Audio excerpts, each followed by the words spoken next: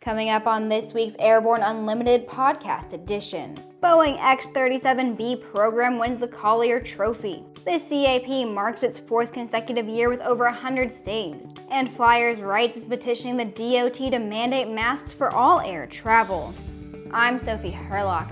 The X-37B autonomous space plane has won the prestigious Robert J. Collier Trophy for advancing technology that pushes the boundaries of flight and space exploration. Designed and built by Boeing, operated in partnership with the U.S. Space Force, and managed by the U.S. Air Force Rapid Capabilities Office, the X-37B is designed to carry experiments into orbit and bring them back down to Earth for evaluation. The space plane has flown a total of 6 missions since 2010, and recently set a new 780-day on-orbit endurance record, completing an overflight of the United States before making a landing at NASA's Kennedy Space Center. The X-37B prevailed over a diverse group of 9 finalists, which included the latest iteration of the Airborne Collision Avoidance System team, the updated Hubble Space Telescope, and Project Heaviside, a high-performance electric vertical takeoff and landing vehicle, which aims to eventually free people from traffic. The Collier Trophy has been awarded annually since 1911 and is one of the most prominent accolades in aviation. Previous winners include Orville Wright, Howard Hughes, as well as the Apollo 11 lunar landing team. We'll be right back with Around the Patch. Well, hello, fellow pilot. I'm John King. And I'm Martha King. You know, we've all had our flying lives disrupted lately. Well, King Schools is here to help you stay up to date with courses that you can access on your desktop, iPad, or iPhone. If you'd like a refresher or just want to expand your aviation horizons, we have a course for you. So head over to kingschools.com/Rusty today for details. Affordable and economical, Pipistrel is proud to present the Alpha Trainer. Offering excellent fuel efficiency and a durable composite design, the Alpha Trainer can be operated from virtually anywhere. Whether you're a first-time aircraft owner, assembling a fleet, or running a flight school, the Lightsport Alpha Trainer from Pipistrel is a dynamic option. Learn more about what the Pipistrel Alpha Trainer can do for you at pipistrel-usa.com.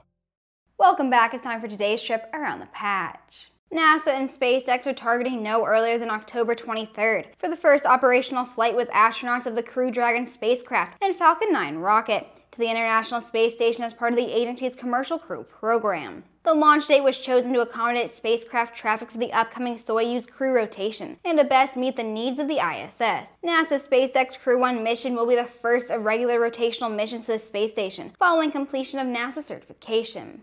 Radiant Instruments has released its new line of inexpensive daylight-readable LED-based instruments, designed to run off of standard 12 volts. This new line of instruments is thin and lightweight, ideal for installation in experimental and ultralight aircraft. The LED instruments are offered in 2 physical sizes: round, which is designed to fit a standard 2¼ inch round cutout, while square is designed to fit flush to instrument panels in an enclosure that is 2-inch square and 1/4 inch thick. Recently, Van's Aircraft completed an in-depth review of horsepower limitations for the RV-7 and 7A and RV-8 and 8A and is now approving the use of Lycoming 210 horsepower IO390A and IO390 EXP119 engines on these models. Van says since the introduction of the Lycoming IO390A engines, some of their customers have expressed their desire to install this engine on RV-7 and RV-8 airframes. NASA's Ingenuity Mars helicopter received a checkout and recharge of its power system on August 7th, 1 week into its near 7-month journey to Mars with the Perseverance rover. This marks the first time the helicopter has been powered up and its batteries have been charged in the space environment. During the 8-hour operation, the performance of the Rotorcraft 6 lithium-ion batteries were analyzed as the team brought their charge level up to 35%. The project determined a low charge state is optimal for battery health during the cruise to Mars. We'll be right back with the rest of the news. If it looks good, it usually flies good. The Bristol series of aircraft is proof of that. Furthering their legacy of safety and efficiency, Bristol is proud to feature the Rotax 915 IS Turbo in the current lineup of aircraft. The 915 IS Turbo power plant offers more power than ever before in a light sport aircraft. Learn more about Bristol at www.sportflyingusa.com. Swift Fuels proudly introduces the Forever Avgas STC. One simple upfront purchase entitles the Forever STC certificate holder to receive all current and future avgas STCs that the FAA issues to Swift Fuels. The best part? It's priced today at only $100, and the prepaid certificate never expires. Get your Forever Avgas STC today at swiftfuelsavgas.com.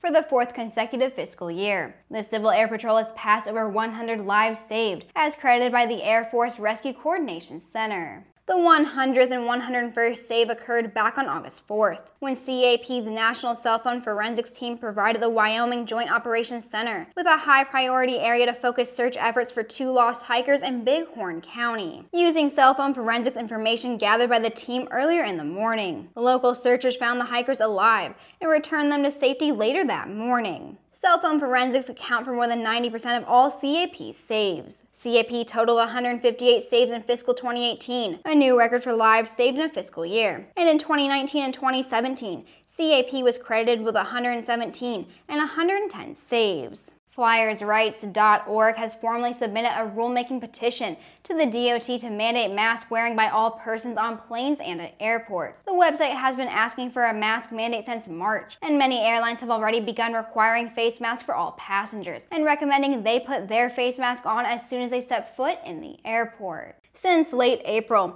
the CDC has been recommending the wearing of face masks in public settings, especially when social distancing is hard to maintain. In acknowledgement of this, the DOT published Runway to Recovery in July, allowing airlines and airports to create their own policies in the first few months of the pandemic. However, as air travel requires a close gathering of people from various parts of the country, Flyers Rights is looking for the DOT to make masks more than just a recommendation. Paul Hudson, president of FlyersRights.org, explained air travel is an area where the federal government and DOT have exclusive jurisdiction. DOT understands the benefit of a mask rule, but inexplicably is putting lives in danger by not exercising its authority and responsibility to protect the public in air travel. DOT must implement a mask rule on an emergency basis immediately. And that wraps up this week's episode.